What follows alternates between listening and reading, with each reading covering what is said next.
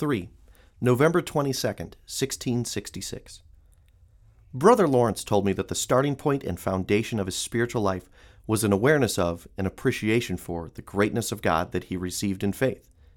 Once he understood this, he had no other care but to faithfully reject every other thought so that he might do everything for the love of God. When sometimes he stops thinking about God for a while, he doesn't attack himself for it.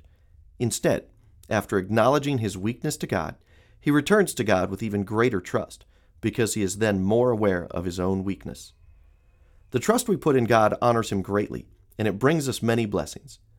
It's impossible that God would ever deceive anyone, and it's also impossible that God would ever let anyone suffer for long if that person is fully dedicated to him and is resolved to endure anything for his sake. He has experienced the ready comfort and direction of God's grace in many situations. Because of that, whenever he has business to attend to, he doesn't think about it beforehand. When it's time to do something, he finds in God clear direction for everything that he needs to do. It's like looking into a mirror, he says.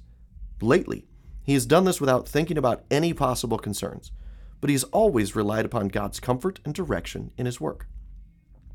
When outward business diverts him a little from thinking of God, God sends a new remembrance to his soul, and this so inflames him and carries him away that it is difficult for him to contain himself.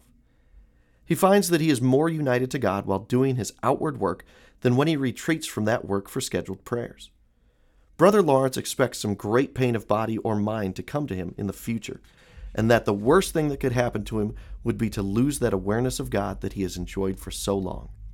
However, the goodness of God assures him that God would not utterly abandon him, but would give him the strength he needs to bear whatever evil God allows to happen to him.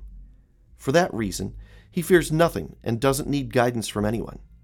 When he has sought guidance in the past, he has always come away more perplexed than before. Because he knows that he's ready to lay down his life for the love of God, he has no fear of the danger. Complete dedication to God is a sure path to heaven, a path in which we have always sufficient light to guide our footsteps. When we first begin to live a spiritual life, we should try to be faithful in doing our duty and denying ourselves.